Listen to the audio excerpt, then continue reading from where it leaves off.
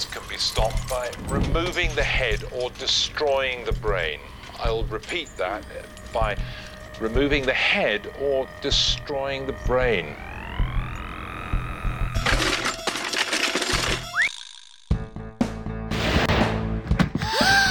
Dad, you killed the zombie Flanders. He was a zombie?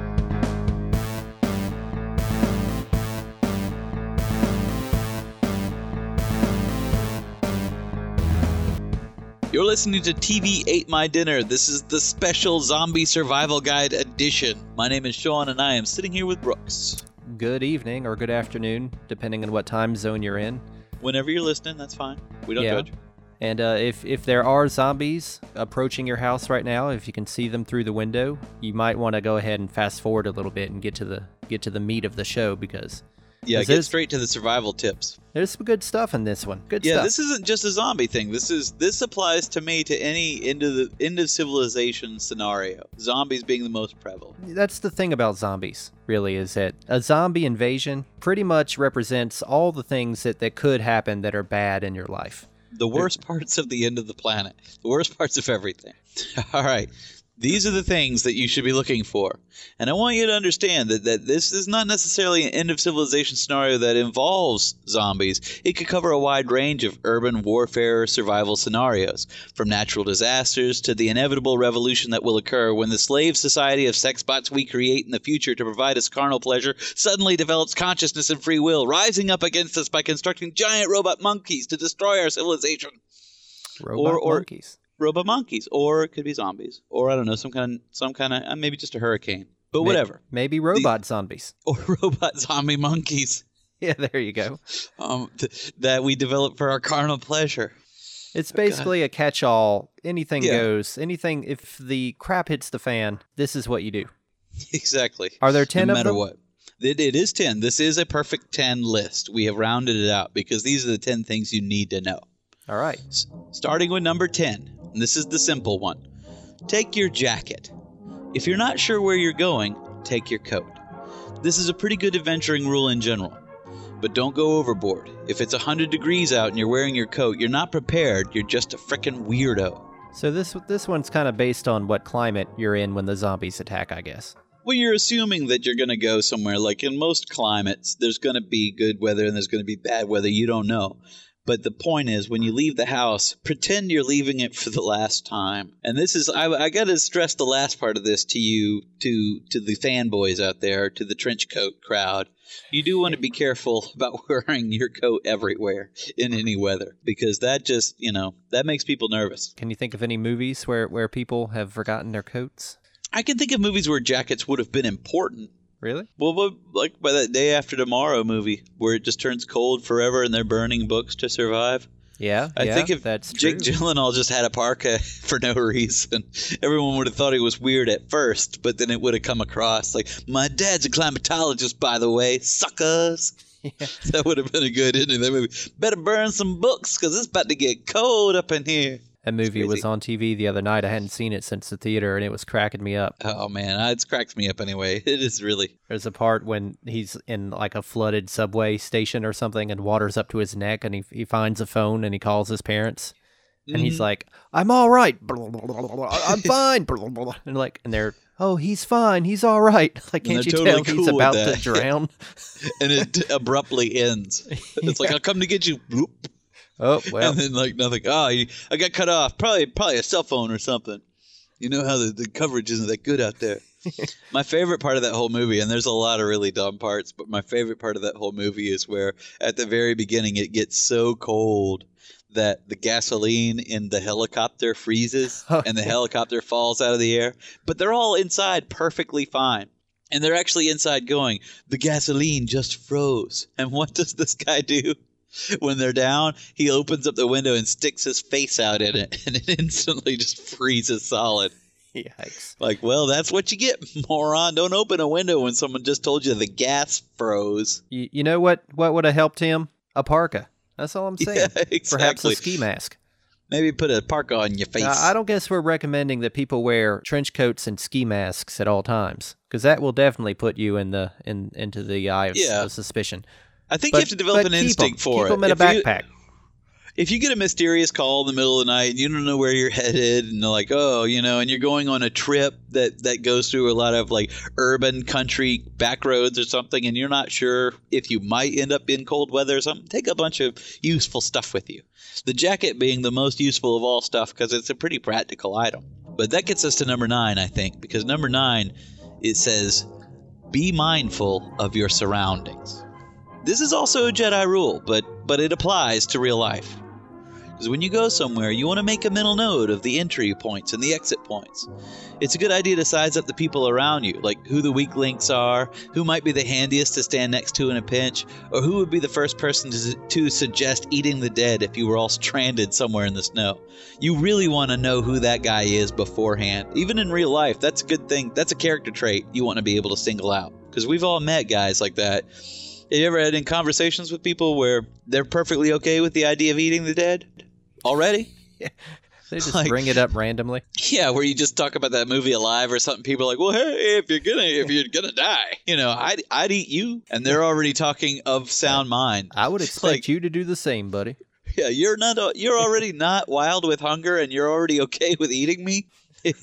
Well, sorry, I ate your mom, man. But whatever. That's the real life story of those guys in Alive. One of the guys went down and his mom was on the plane. I don't understand the stories at all. I'd sling my mom over my shoulder and just walk off into the mountains. Well, that's another one of those. I don't think I would have sat there quite as long as they did. Just like in Lost, you crash and what do? You take 3 weeks to sit still. Wait to be rescued? Yeah, Are you kidding me? I don't have that instinct in me at all. Maybe it's horror movies, but I do not have the wait to be rescued instinct in me at all. They're putting a lot of trust in people to think that that's going to happen. That's all I'm saying. Yeah. You think that it's already bad enough that you'll have to eat somebody, but you have enough faith in humanity that you think someone's already looking for you. I don't understand. That's a weird dichotomy of mindset to me. Being mindful of your surroundings, I think you could probably look at Shaun of the Dead for this. They have to escape. Where do they go? Do they go to a place they know? They go to the bar. Yeah. I relate to that a lot. And they know there's a gun there, because they allude to it earlier in the film. But I always said that an Applebee's or some place like that, one of these restaurants would probably be a good place to go because everyone's gonna not being zombies necessarily. Let's just say it's the end of civilization. People are probably going to be looting the grocery stores. They're going to think of that. They're going to think of normal places. But if you hold up in a restaurant, there's a lot of frozen food there. There's a lot of stockpiled stuff there. There are a lot of supplies there. And people probably aren't automatically thinking, yeah, see, that I like where your head's at on that. Like, there's a lot of stuff that people, like, if you went to an Applebee's, they got, like, cricket bats on the walls and stuff, like all the sporting goods. You want to think in terms helmets. Of the, we could get helmets and weapons from the decorations, and then we'll have food and water supplies. The really smart, but not very humane people would go hit the gun stores. I want to go to a place where there's nobody with guns, and even if I'm one of them, because I want food and water. And then you go looking for a gun once you're already entrenched somewhere where you have a food supply. I guess it's true. Another zombie movie. It was Dawn of the Dead. Dawn of the Dead is one of the pivotal gun store. Yeah, the guy in the gun store, he gets it because eventually he doesn't last. I mean, he lasts a long time. But he eventually runs out of food. The guy's in the mall. What an American movie. What a consumer-driven movie. That's a purely capitalist because the people in the mall, they hold out the longest because they have basically every aspect of American society is represented. They have clothes, they have food, they have water. I'm surprised there's a lot of food in a mall, though. I mean, there's a food court, I guess, but most of that stuff is perishable, I would think. I wonder how much frozen food they have. That is something you want to consider. I wouldn't hold up in a mall. Be mindful of your surroundings, and to a larger extent, have a plan of a place to go, a place that will have the things that you need, the stuff that you're familiar with. Yeah, because it's not just important to have a place to go that you already know about, but think of if you're in a place, what if you were trapped there? You want to know the best ways in and out and the best ways to defend yourself. That's just action movie thinking, If I had to jump out that window, would I be too high up? Could I land on something? Yeah, is there a garbage can down there? Because there always is in movies. There's always a dumpster full of pillows or something. And that guy's the coolest ever because he seems to always know they're there. That's what you want to know. Could I bounce off that canopy or would I go straight through? Yeah. Will I be able to catch that flagpole strap and swing it into the window across the street, Jackie Chan style? Yeah. Or am I going to become a splat be on mindful the road? of your own physical abilities is probably true too. If you're like me, don't try that flagpole jump. Yeah, the pole will break and you'll go straight down. Exactly. You want to know where the fire exit is if you're me. Be practical. Perhaps just be mindful, period. Yeah, if someone were chasing me, where would I run? This is a good question to ask anywhere. That could come up in real life. That's not a zombie question. Here's another good one, though. This is number 8. Keep your trunk stocked. You may or may not be in your car when this happens. Hopefully you are, because the movies teach us that as soon as the bad stuff happens and you wreck your car, you're dead. Because that's the first thing they take out. First it's the car, then it's the cell phone. But the car is much more useful in my opinion. But wherever you are, you could potentially have any number of useful items available if you're in your car. Water and freeze-dried food, military MREs would be the best thing. Or more everyday items like toilet paper. Think about that. Scuba gear or mountain climbing gear. Ropes and chains are always good for something. What was it? Do you remember Boondock Saints where he buys the big thing of rope? Yeah. He's just like, get your rope. People in the movies are always taking it. It's always good for something.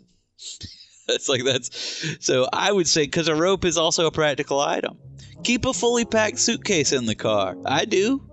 Keep a bunch of flashlights, especially a high-powered mag light. A radio, preferably if you have a hurricane radio that's actually wind-up or solar-powered. Those are the best things to have. Keep a first aid kit. Keep a first aid kit in your house and in your car. That's just good sense. A tent or an inflatable raft or a Geiger counter. Inflatable tent raft. Or if you have an inflatable tent raft with a cannon. Well, here's the thing about the raft. I do have a tent in the trunk of my car. I'll tell you that. I do not have a raft.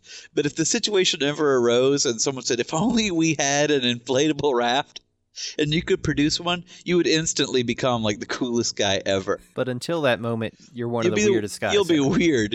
Yeah, don't let people see the inside of your trunk if you follow my advice, because they'll think you're like a serial killer or something.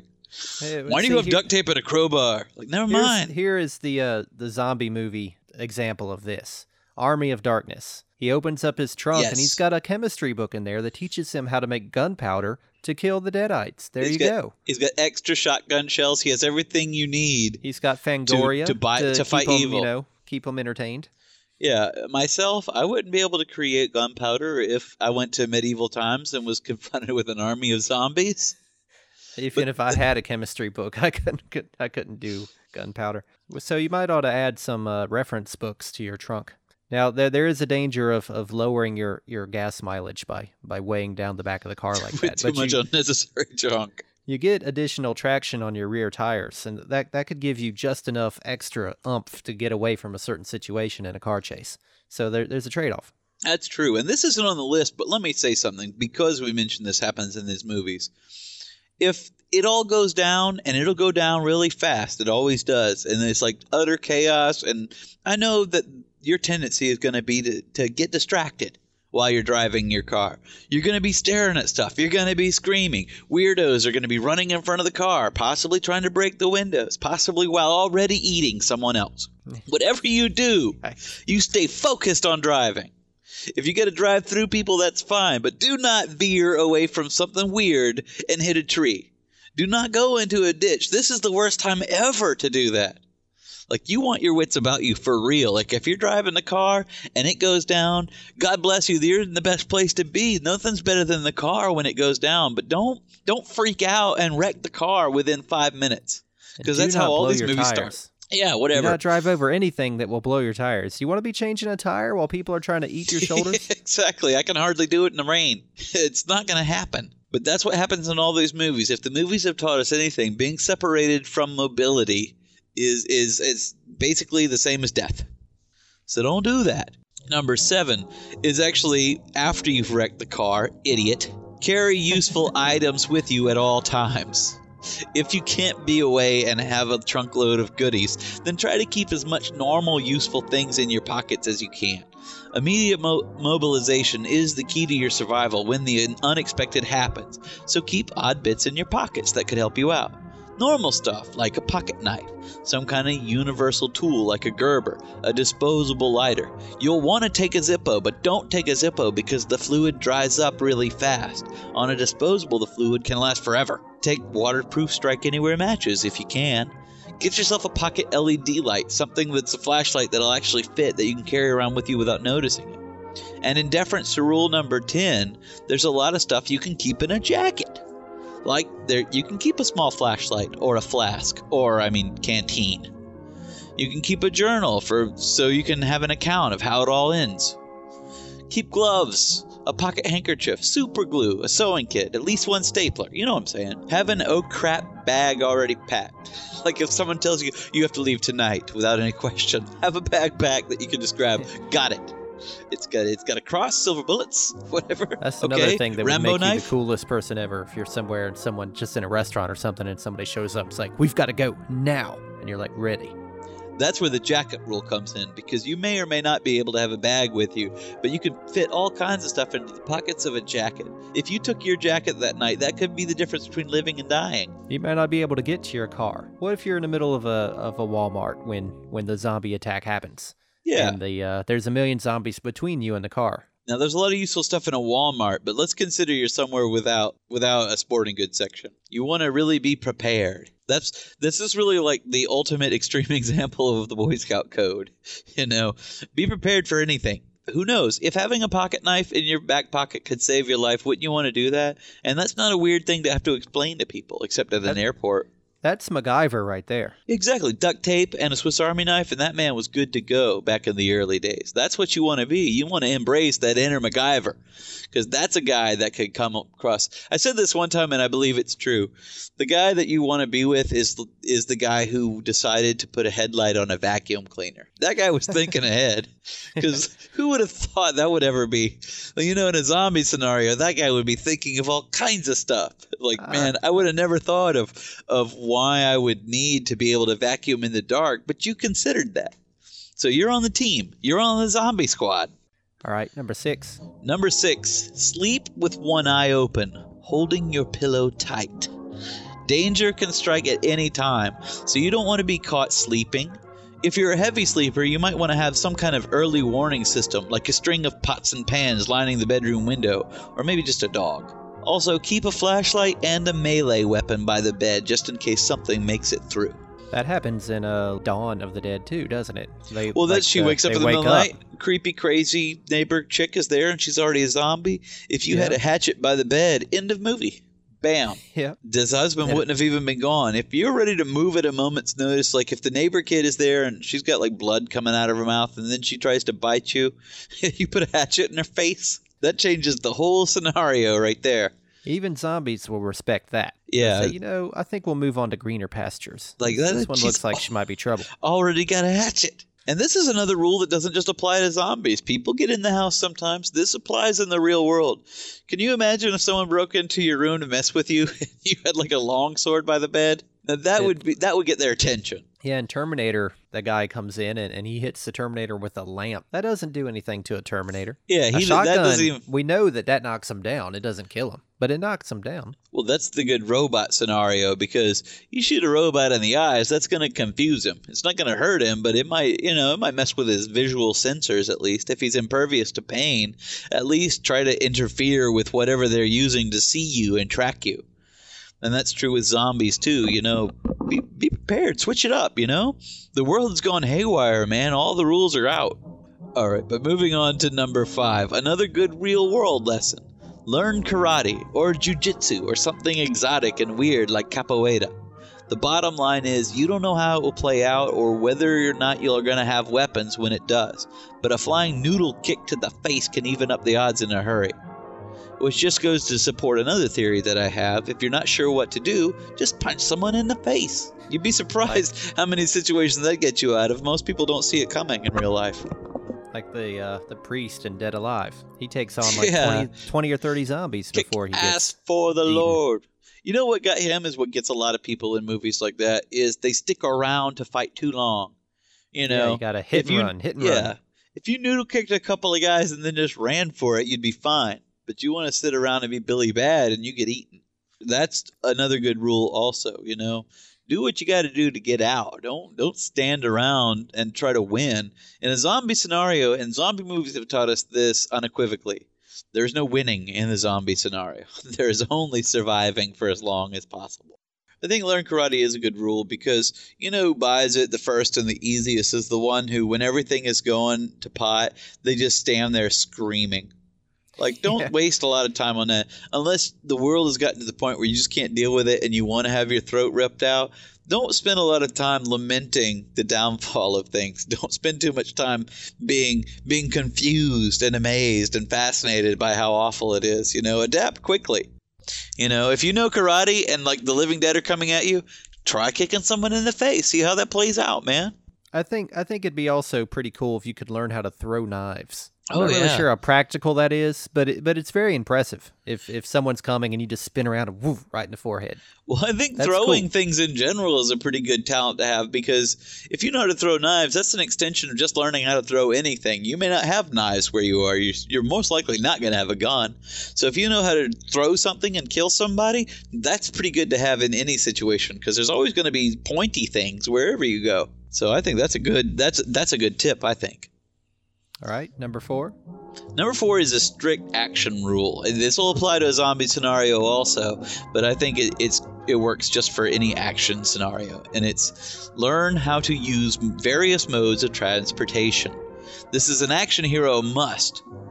Opportunity can be a cruel mistress, so you don't know when you'll be called on to drive a stick shift, ride a motorbike, hang glide from a rooftop, or windsurf over a waterfall. These are all things I can't do already, by the way.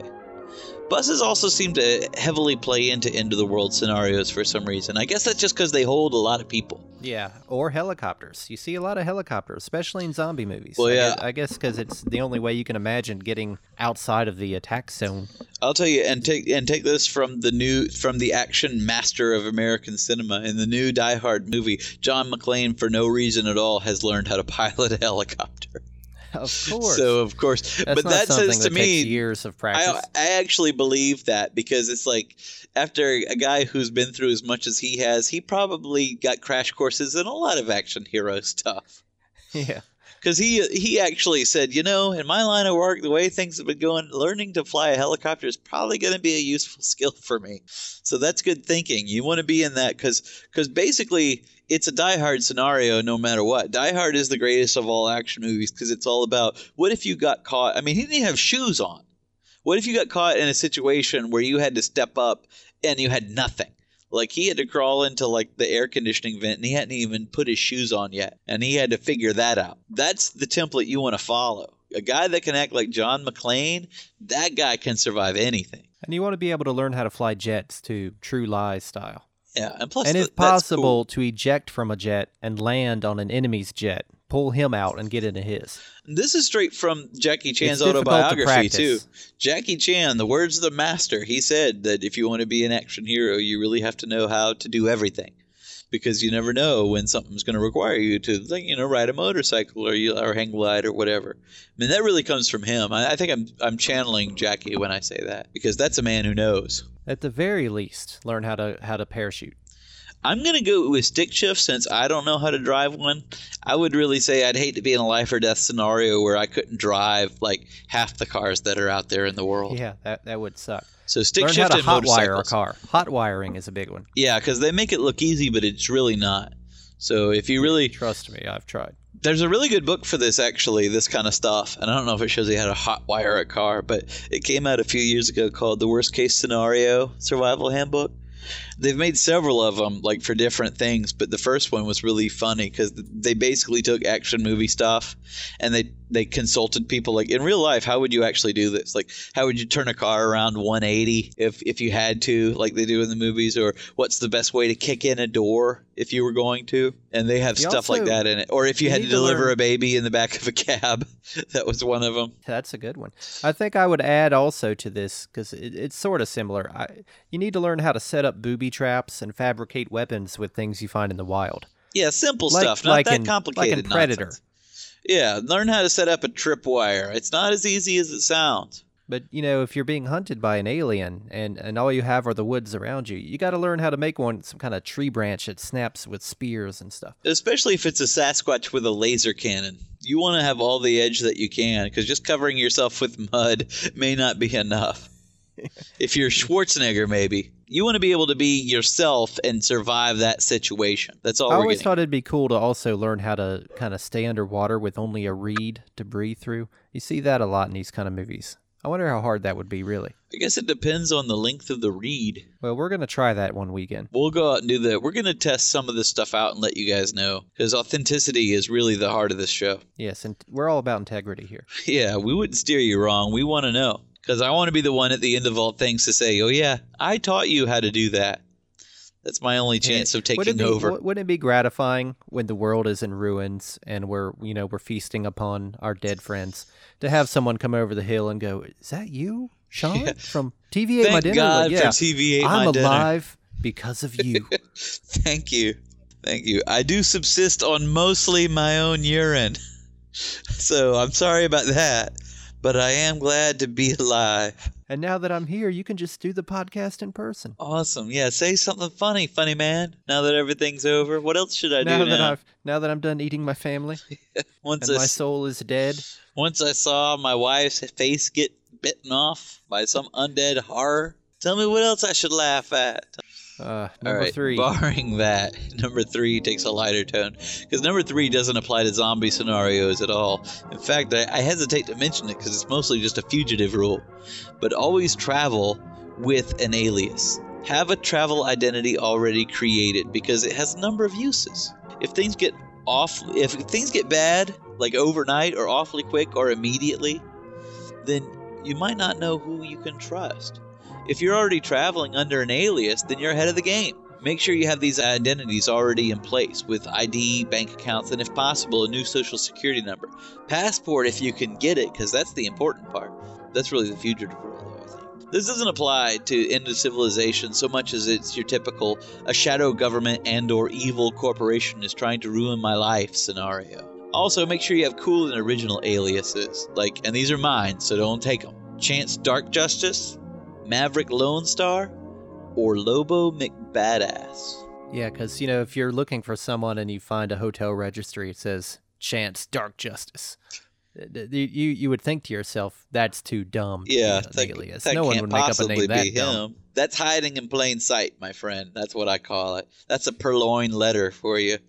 Clearly, that's too obvious to be the truth. He wouldn't have called himself Lobo McBadass. You should also probably carry cash. Yeah. Or have a cash stuffed somewhere that you can get to, buried out in a swamp or something. And if you really want to be an international man of mystery following the fugitive rules, you should carry cash of many nations. Oh, yeah. Keep like a euros briefcase full on of you. different denominations of different countries. Very smart. Yeah. Or even bank accounts in those. If you've got travel identities already, make sure you have bank accounts in place. Like I said, this isn't a zombie thing, but just think you're out somewhere and someone calls you and tells you all right away, you're burned, you got to leave town. And you hop on it, you've got a passport on you hop on a jet, you're gone. That would be the heart of cool. Where it's like you didn't have to go home for anything. You had everything on you. You go to Zurich, you've already got a bank account set up. You already have an apartment. Have a safe house. How great is that? With something that's related to this that could be useful in a zombie situation, I think, is perhaps it would be a good idea to have contacts with various nefarious people and organizations around the world. Basically, So if you find yourself in a foreign place and you need to get smuggled across the border, you know who to call. This goes on. My plumbing breaks. I don't even know who to call for that. but it'd be cool if something happens and you're like, I've got to get across the border. They're looking for me. I've got to go underground. And you know a guy. I know. I've in the States have got too hot. Like in a Commando, he knows where to go somehow to get rocket Yeah, he goes to launchers some and kind of stuff. supermarket, and then there's a secret room with machine guns. That guy is totally. I don't want to keep saying that Arnold Schwarzenegger is the perfect action guy, but I guess he contributed to that genre, and he really does. They took my daughter, and the next thing you know, he's got an arsenal. Yeah.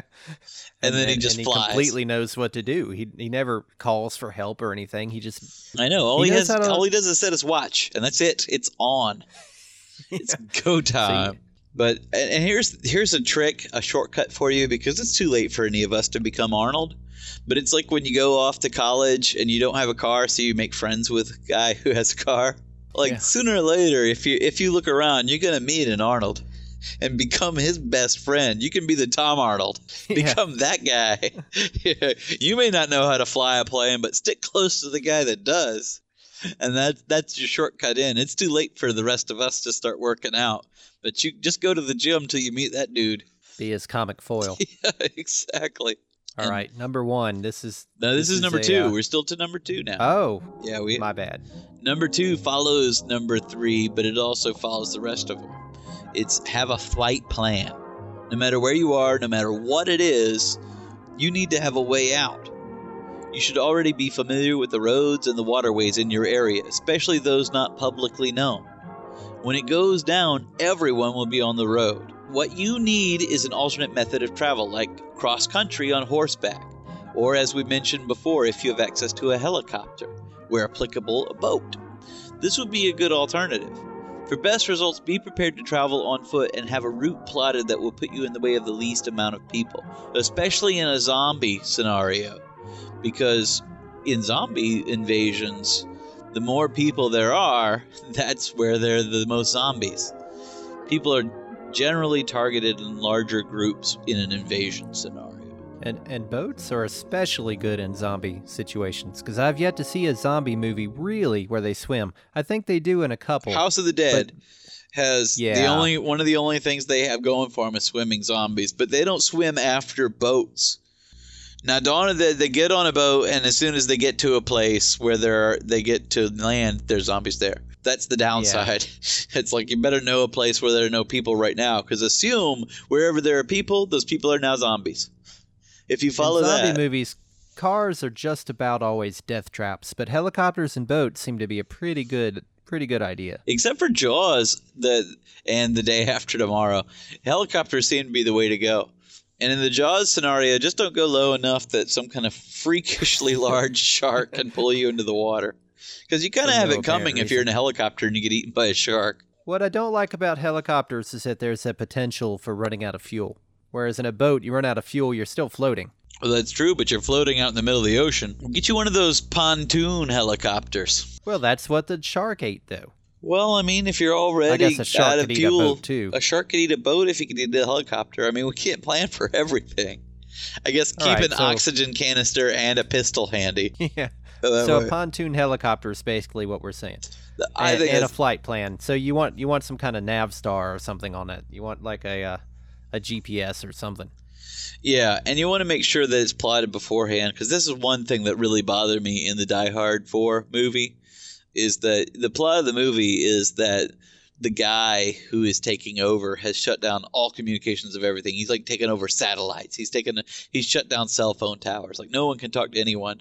But in order to steal this car that they're trying to get to the place to stop the bad guy, the comic sidekick calls OnStar and convinces him it's his car. And I'm like, wait, OnStar works? That's like the greatest product placement ever. It's like they cut down like to the point where they can't get satellite communication up, but the OnStar person is still on. This is the thing we were talking about in the Transformers scenario. It's like, you telling me they're not hip to what's going on nationwide? This is like in the whole country kind of thing. But OnStar is still like, OnStar, can I help you? Like nothing is going wrong. So you want to have a plan that doesn't involve that, because I'm pretty sure in real life that's not going to happen. If your cell phone doesn't work, you're not getting OnStar. As part of the have a flight plan, I think you could include in that perhaps have a bunker. Oh yeah, I do like the bunker. You know, like get to the bunker. You know, things are going down, and in the bunker you could have all manner of communication equipment and weapons and food and stuff. But if zombies attacked, a bunker would work really well. I just realized this is the get to the chopper. Get to the chopper! Yeah. Here we are again. And that's Arnold as well. Maybe he's the man to ask. Well, it's clear that we grew up in the 80s. It's clear that we are products of the Arnold movies. It is true. And so far that education hasn't paid off.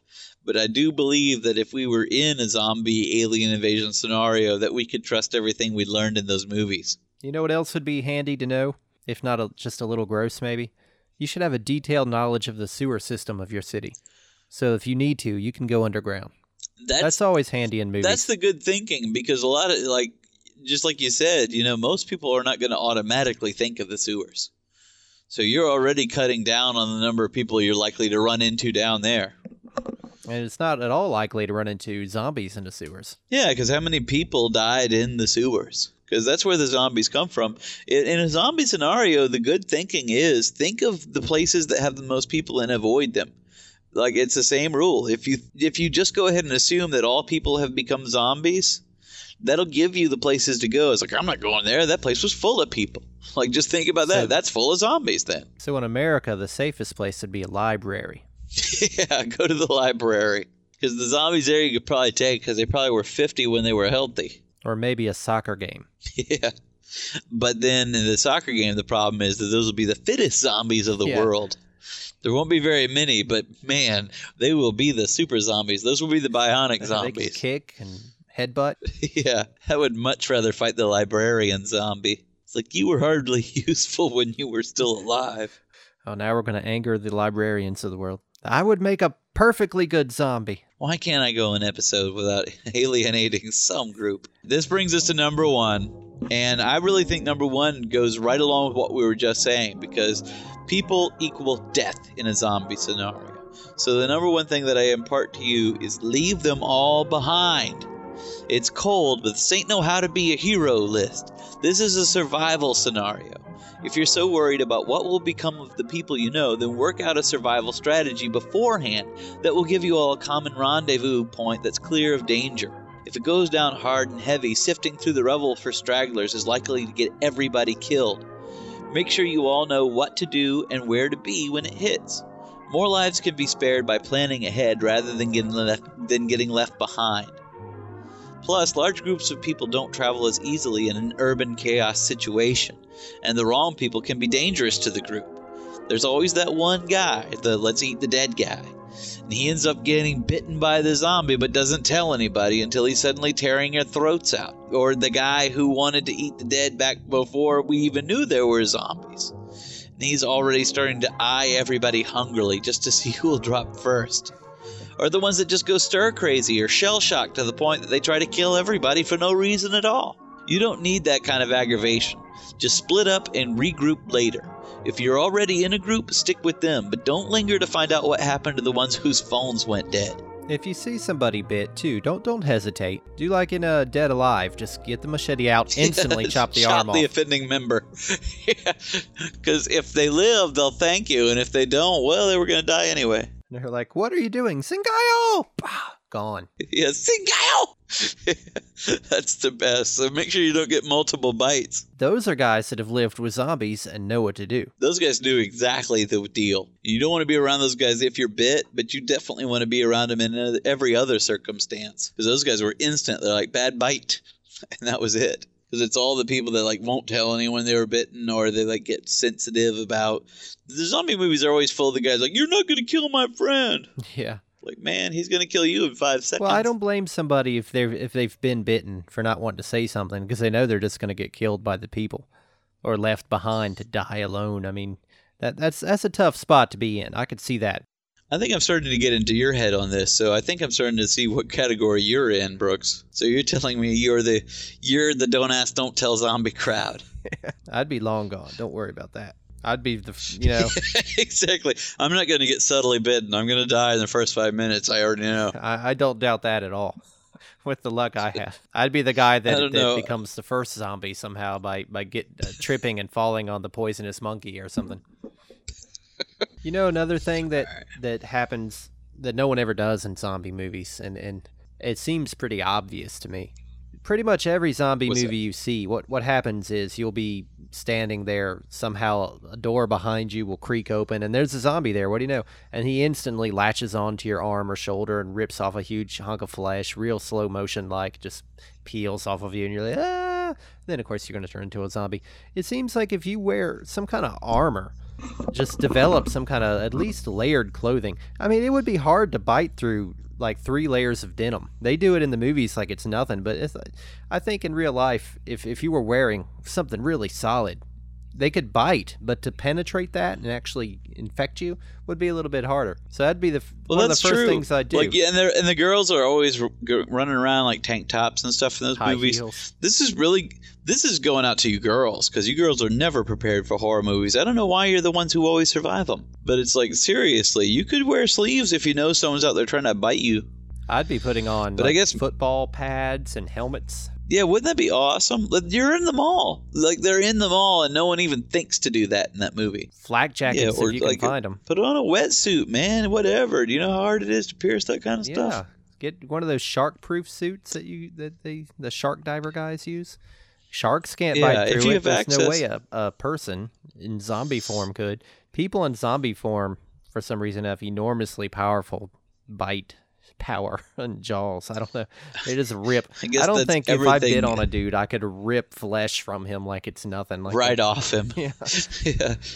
I have to have a knife to eat a steak. Yeah, you know what I real. mean? Like, I couldn't imagine picking up a steak and just eating it like that. That's the difficulty level we're talking about here. I have a hard time opening up like a candy bar with my teeth. Truly.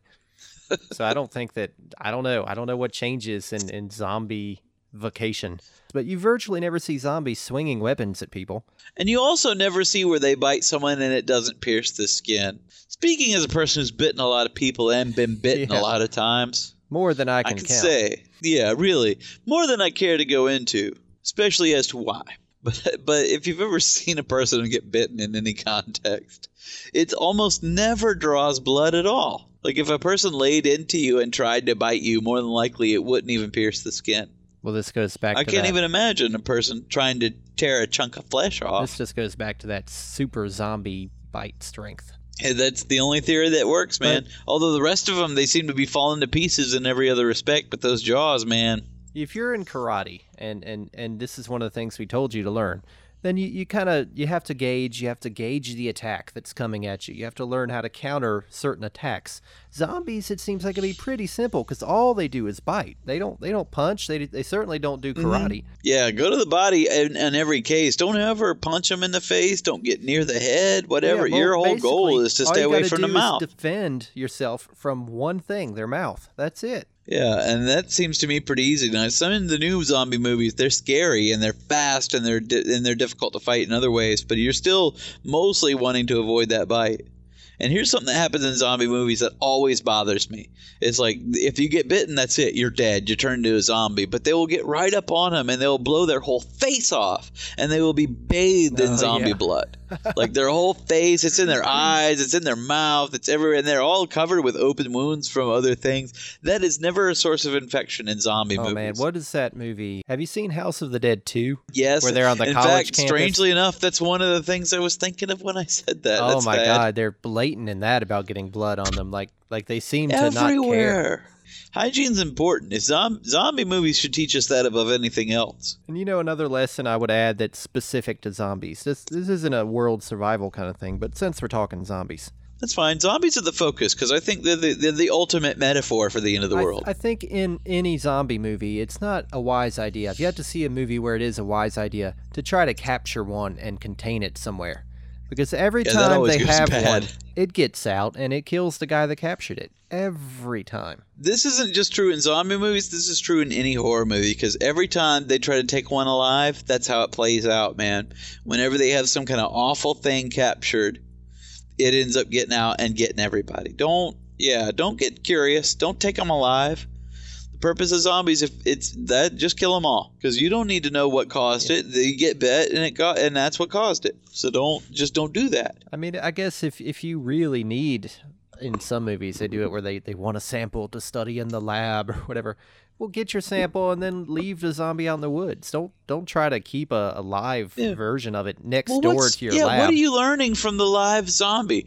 Kill the zombie, take a sample of the blood. Done. I don't understand. Why do you want the live zombie? What's that teaching you? Except in Day of the Dead, where he actually was doing behavioral modification stuff on the zombies. That was a little weird. But other than that, in a normal, not crazy scenario, You would just want to know what the nature of the zombie infection was, not the nature of the zombie himself. They're all pretty self-explanatory. And I don't think you should count on chain link fences to protect you. Or anything like that. That didn't seem at all safe. I don't understand why people in movies, and this happens to me, like I don't understand after you kill Jason, why you didn't cut him into like separate parts and then put all those parts in a blender. Yeah. Like I don't understand. Like that's where I like Evil Dead better than anything. He understands is like chain them down and dismember them completely.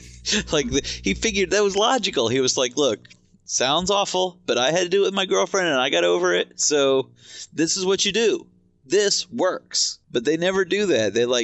They hit Jason with a shovel and then they run. Or they hit the guy who has the gun and he drops the gun and they run away without taking the gun. You know, all these things all make me crazy. These are anti-survival tips. And when they think Jason's dead, what do? They're like, well, let's put him on this gurney and keep him in our lab. Yeah, like even in that last one that they did before the space one, you know, they send the army in and they blow him up and you're like, this is what they should have done from the beginning. But what do? They take all the pieces back to a lab. And I just love whenever they do have a zombie in the lab, they feel the need to put it in the room directly next to the scientists with only glass separating the two. I think this is where I'm not an action guy. And I wouldn't be useful in that capacity, but I think this is the capacity that I would be useful in. Like, I won't run the dryer while I'm asleep. You know, I won't leave the lamp on in my house while I'm not there. Because I'm thinking constantly, oh man, that could start a fire or this could happen. I don't want to do that, you know. Constantly trying to worry about like the little things. I'm the guy you want to have in that lab. When they're like, yeah, we'll put him in the glass room. It's like, wait, we'll do what with a what? Hold on, man. You can't run the drying machine at night. It could start a fire. You need me. Can't keep a You need me zombie to in the tell you next these room? things. Like, you can't just keep the zombie in that glass room. Tie him down, duct tape his hands. For God's sake, muzzle him. What's wrong with All you you? really got to do is muzzle him. I don't even know if a zombie would be he couldn't do smart a enough thing to take it us off. if he muzzled. Or just He wouldn't remove even his know to teeth. take it off. Just like knock his teeth out. And then he could gum you all he Yeah. wants. But I think one of those ball gag things that they, like in Pulp Fiction. Yeah, that would be. I can't even imagine. Like a human being with those would be. You like couldn't get through that. So maybe what we're saying is you should have a trunk full of ball gags. Yeah, in your trunk that already has a first aid kit, an inflatable raft, a tent, a full change of clothes, and an alternate identity. Make sure that you keep melee weapons and a ball gag in. Yeah. Just in the same bag, make sure you have a hatchet and a ball gag. A ski mask and an overcoat. Yeah. We give the worst advice ever. We're going to get somebody arrested. I heard it on a podcast. Tell me more about this podcast.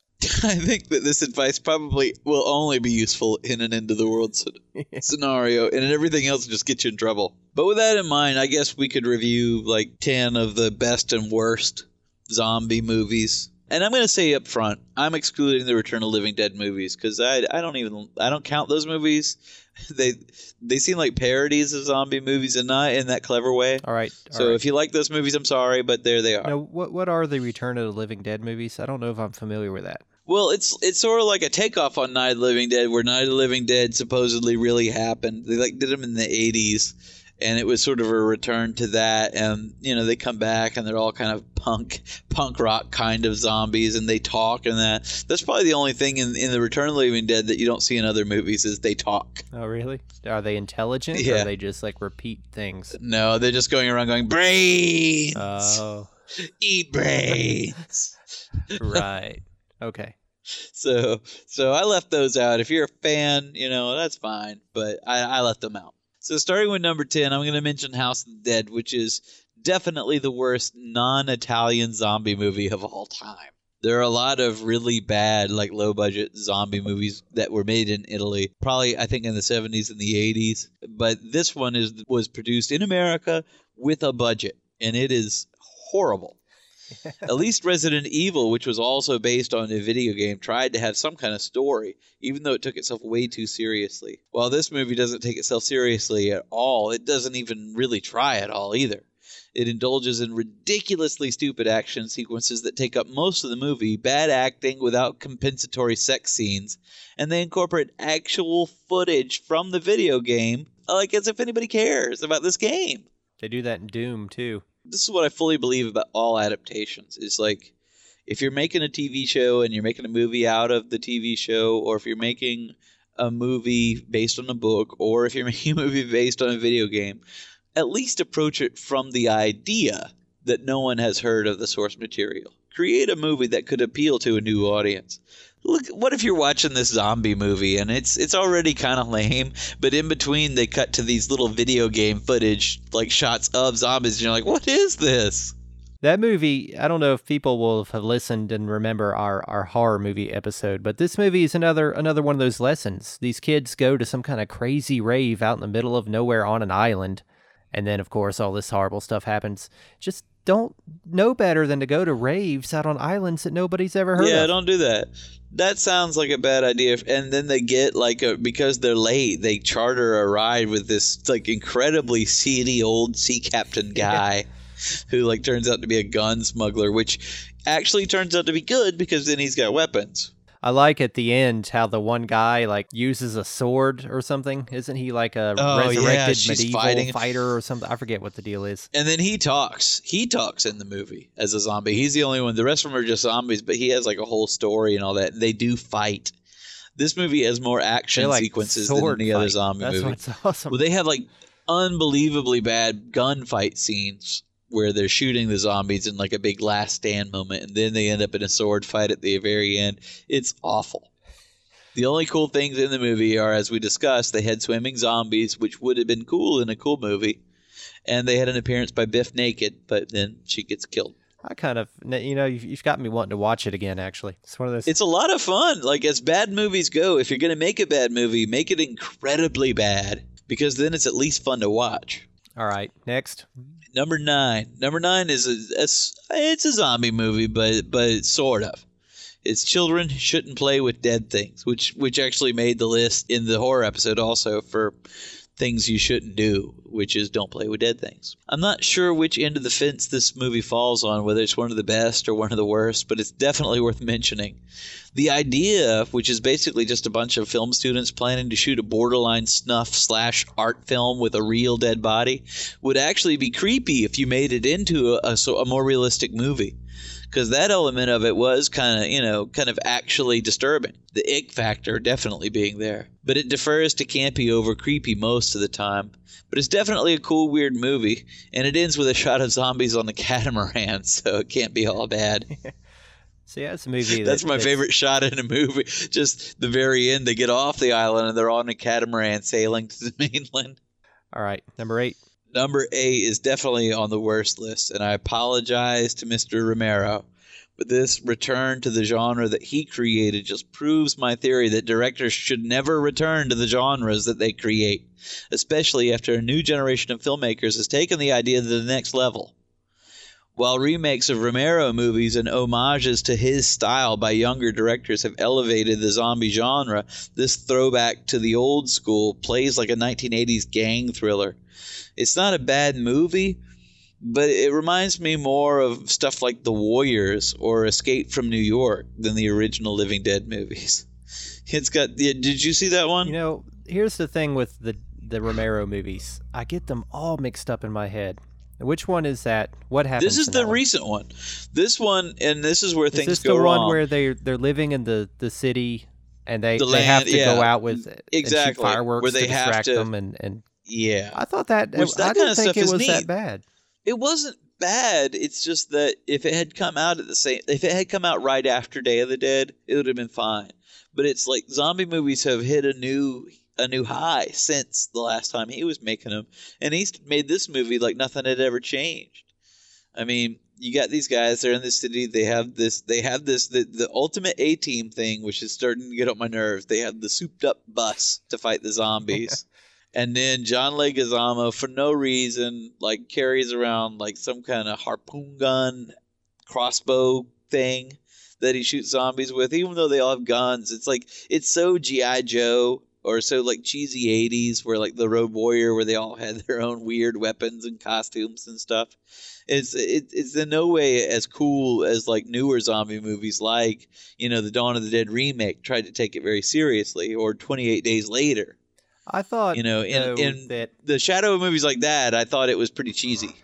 I thought it was a kind of a neat concept in parts. I liked how they had to go out into the countryside to get medicine and things out in these I like little that stuff. abandoned stores, and it was very dangerous and scary. I thought that was really But the cool. idea of like the empathic, like the sympathetic zombie Yeah. who becomes like emotional. Well, that they were evolving, I guess, is the point.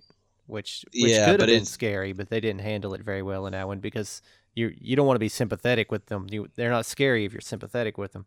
And it's exactly right. You know, I read a review of that movie that said George Romero is the last person left that thinks that zombies are actually a metaphor for something. Yeah. And I don't think that's true. But I think if zombies are going to be a metaphor, then it has to be an extreme example. You can't start to have, like, the end of the movie where the zombies are all crossing the bridge and they have the opportunity to shoot them. The guy's like, no, they're just looking for a better life. Yeah, that It's like, was no, bad. they're looking for people to eat.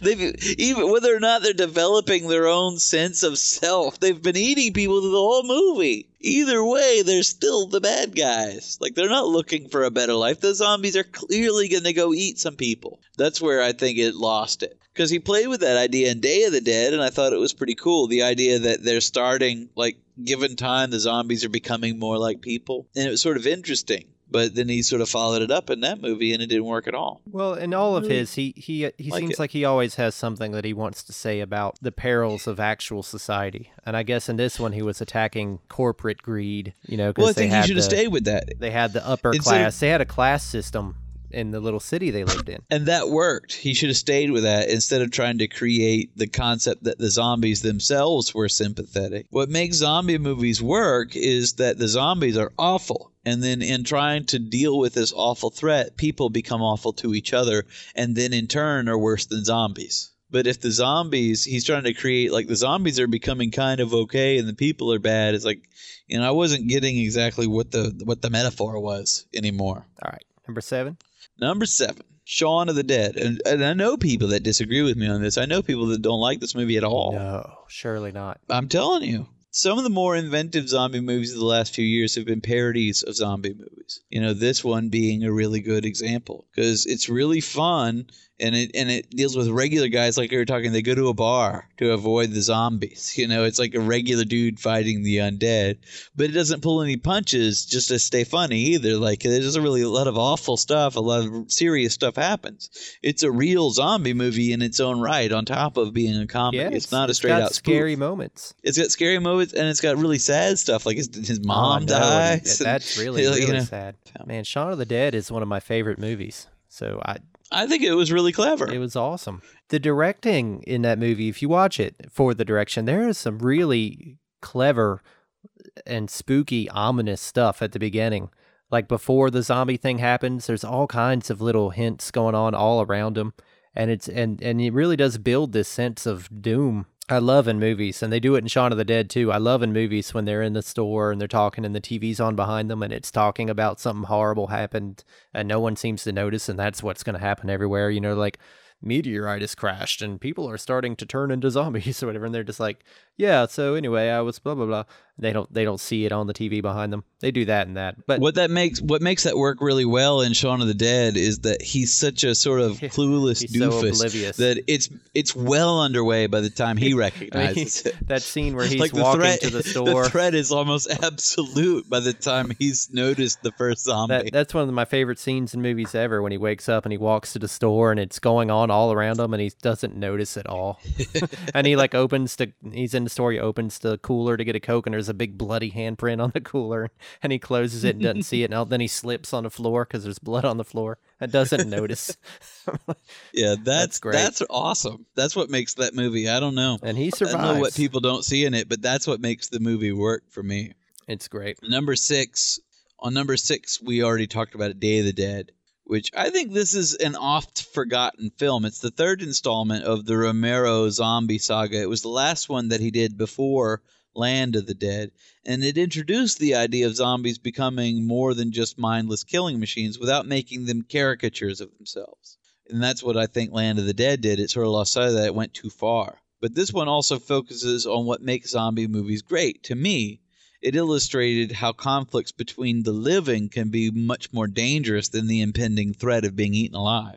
Because on that one, they're all like in a bunker underground, and the soldiers are on the verge of just kicking them out or killing them altogether. So they're on this razor's edge of what they can say or do. It's almost like a microcosm of a fascist regime, because if these guys want to kick them out, they're definitely going to die. So they end up having to do as the soldiers say. They're doing a remake of Day of the Dead. Well, I think that's actually good because So I think that could be something in modern times that could be very cool if they do it right. that one is very dated when you watch it now. It's hard to get into, I think, because it's so dated. I'm running this monkey farm Yeah. now, Frankenstein. You get the scientist arguing with the military guys, and I don't know, it comes off a little cheesy, even though the concepts are pretty good in it.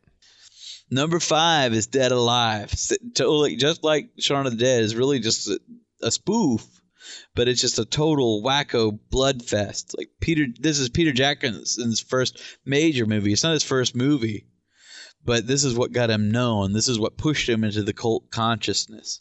And all he was doing was lampooning the zombie genre in a time when zombie movies weren't really in vogue like they are now.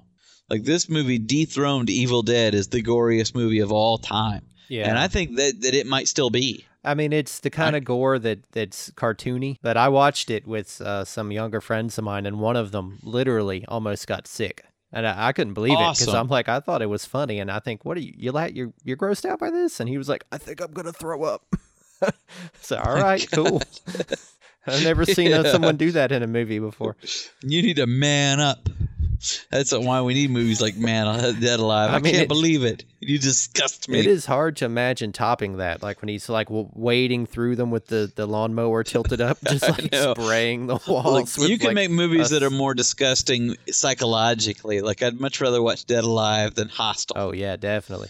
But as far as pure gore, it's going to be hard to top just the buckets and buckets and buckets of blood that they used in that movie, scene for scene, where the old lady eats her own ear. Oh, that's gross. It falls off In into the greatest her soup. scene of all in the movie, she's eating pudding, and she's already undead, and there are people over, and just parts of her keep falling off and falling into what she's eating. It's like porridge or something. And at one point, her whole ear just falls into it, and she eats the ear. That movie does something that some other movies on the list coming up do, that where it's about a guy that is experiencing this, but he's trying to keep it secret because he's embarrassed socially. He's like, I don't want my new girlfriend to find out that my mom's a zombie, so I'm trying to keep it hushed. You know, that's what makes it clever, and that's what happens in our number 4 movie too, Cemetery Man. Which this is a movie that me and Brooks like a lot. That probably no one else on the planet. Everyone hearing this podcast is probably hearing about this movie for the first time. Cemetery Man is straight from the vault. But it's a really interesting take on the Living Dead idea. And it just like Dead Alive, it's like a regular guy. And what happens in the movie, he gets a job as like a nighttime caretaker of a graveyard. And then he comes to discover that the dead bodies have a tendency to rise up from their graves. So he doesn't want to lose his job. So he just ends up putting them back down before anybody else can find out about it. And I haven't seen this movie since we watched it back in the day. I don't even know if you can get it on DVD. I'd certainly like to. I saw it on Netflix. Oh, well, I should try. I should look and see if I can buy this movie, because this movie is really clever. And I think it was actually made in – it's like was produced in Italy or something like that. It's not an American. I mean, it's an English-speaking film. It's an English language movie, but it was made by some Italian film production and group. It's really funny, too, up until the end where it gets very bizarre. Really artsy, really quick. Well, and there's some depressing turns that the movie takes. It's got a sort of indie feel to it, but I really liked Cemetery Man. But definitely, if you like the zombie genre, this is probably one you've never seen before that you should check out. And if it's on Netflix, that's the way to go. In number 3, we already talked about this, and I really do like the Dawn of the Dead, the remake. Which I like the original Dawn of the Dead too, which is what makes the remake good. If you can remake a movie that I thought was already good, and I think it's awesome in its own right, which I think is where this movie hit that level, then you've really got something. And the guy who wrote the Dawn of the Dead remake, he also wrote Slither, which we were talking about before, which I thought was a good movie, but not as many people.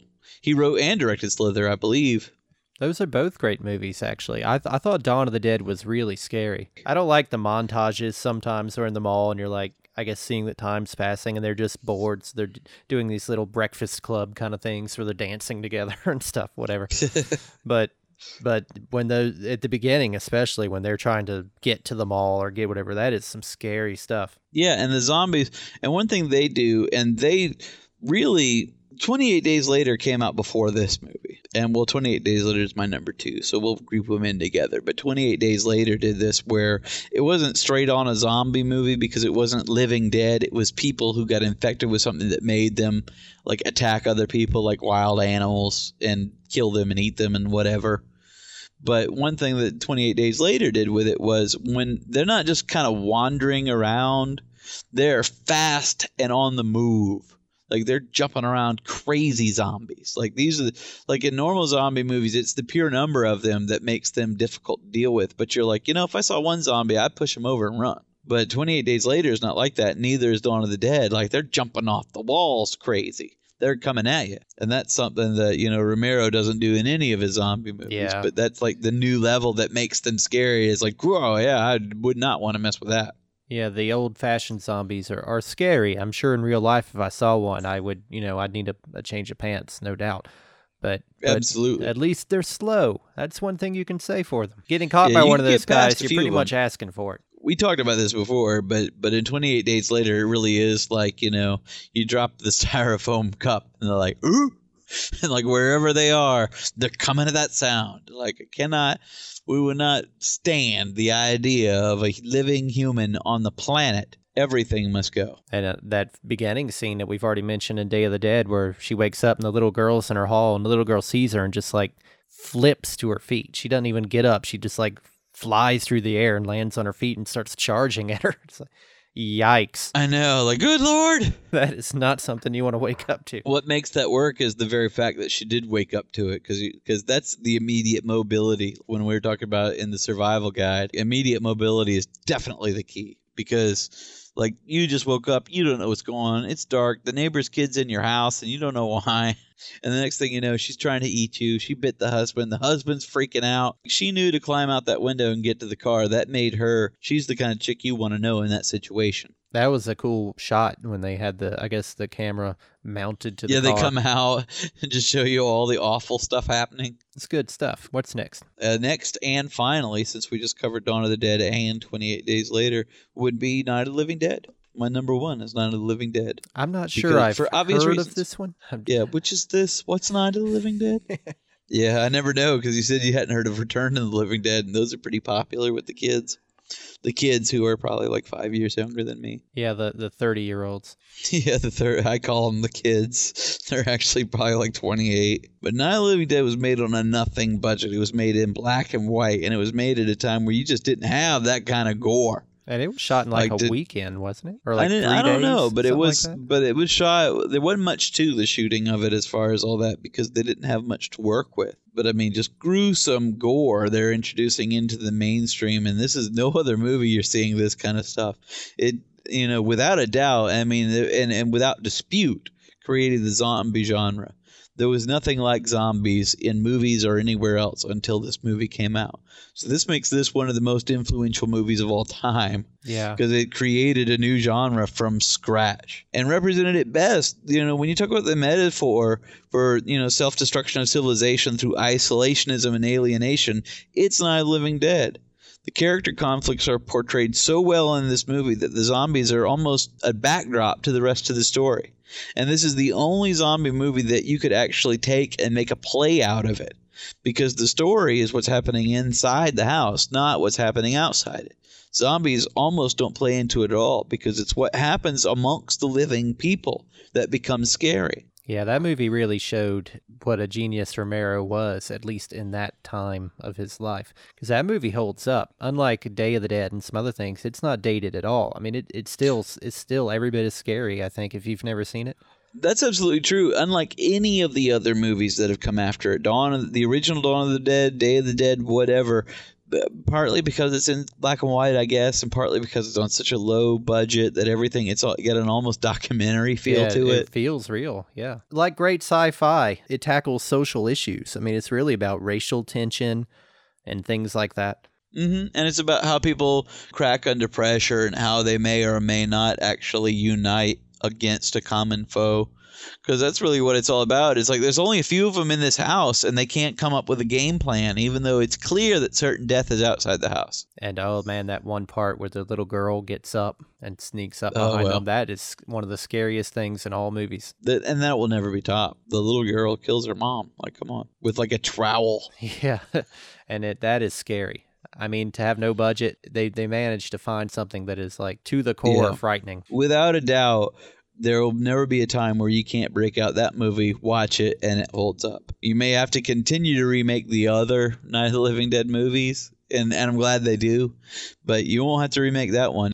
And he's a legend. I mean, there's no doubt at all. And George Romero did some other things besides zombie movies, but I mean, he's always going to be recognized for having created that genre. And it's one of my favorite genres. In a lot of ways, genres. that's more important. So, man, I never get tired of zombie movies. There's a lot of really lame ones, but, you know, you'd think because it's essentially the same story. I know you would. Like, I buy comic books, like zombie comic books. It's hard to imagine how it doesn't get boring because there's nothing new or innovative really about it. And yet, I never get tired of it. It's fundamental. It's primal. Brains. I think that it really does speak to people. And I think that's what people gravitate towards it. Or maybe we all just want to eat people. Yeah, maybe we all want brains. Maybe we just need brains. Well, if you want to eat brains, you're in the wrong podcast, I think. You're not going to find if you're a lot looking here. for brains, you've definitely come to the wrong place. So I think we're safe. I think we're all right. What movie is that? It's The Simpsons. One of those Halloween episodes where there's zombies and they're going brains and they come up to Homer and they like start looking at his head and knocking on it and stuff and then they just keep moving along. Yeah, I can see that happening. I love The Simpsons. All right. Well, that's it. But I think that covers it. If you have any zombie ideas or if you think we've left anything out, and I can't see how that's true. Oh, I'm sure there are plenty of awesome zombie movies that we haven't mentioned. Oh, there's a bunch of there's zombie movies, and perhaps even I would love it if you would email us at feedback@tv8mydinner.com and let me in on some zombie movies that are cool that I haven't mentioned, because I'm in on it, man. I'll do it. Yeah, and we'll if you do, we'll give you a shout out. I promise. We definitely will. So feedback@tv8mydinner.com.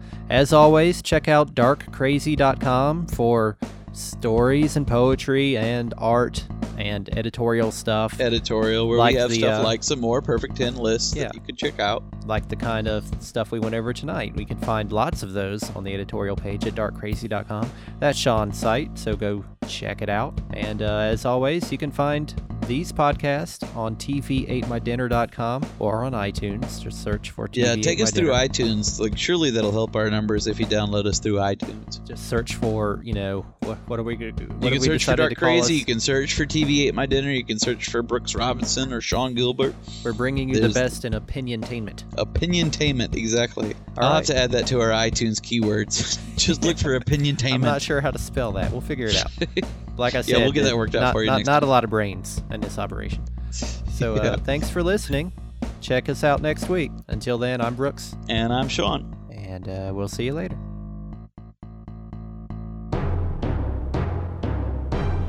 Dark Crazy.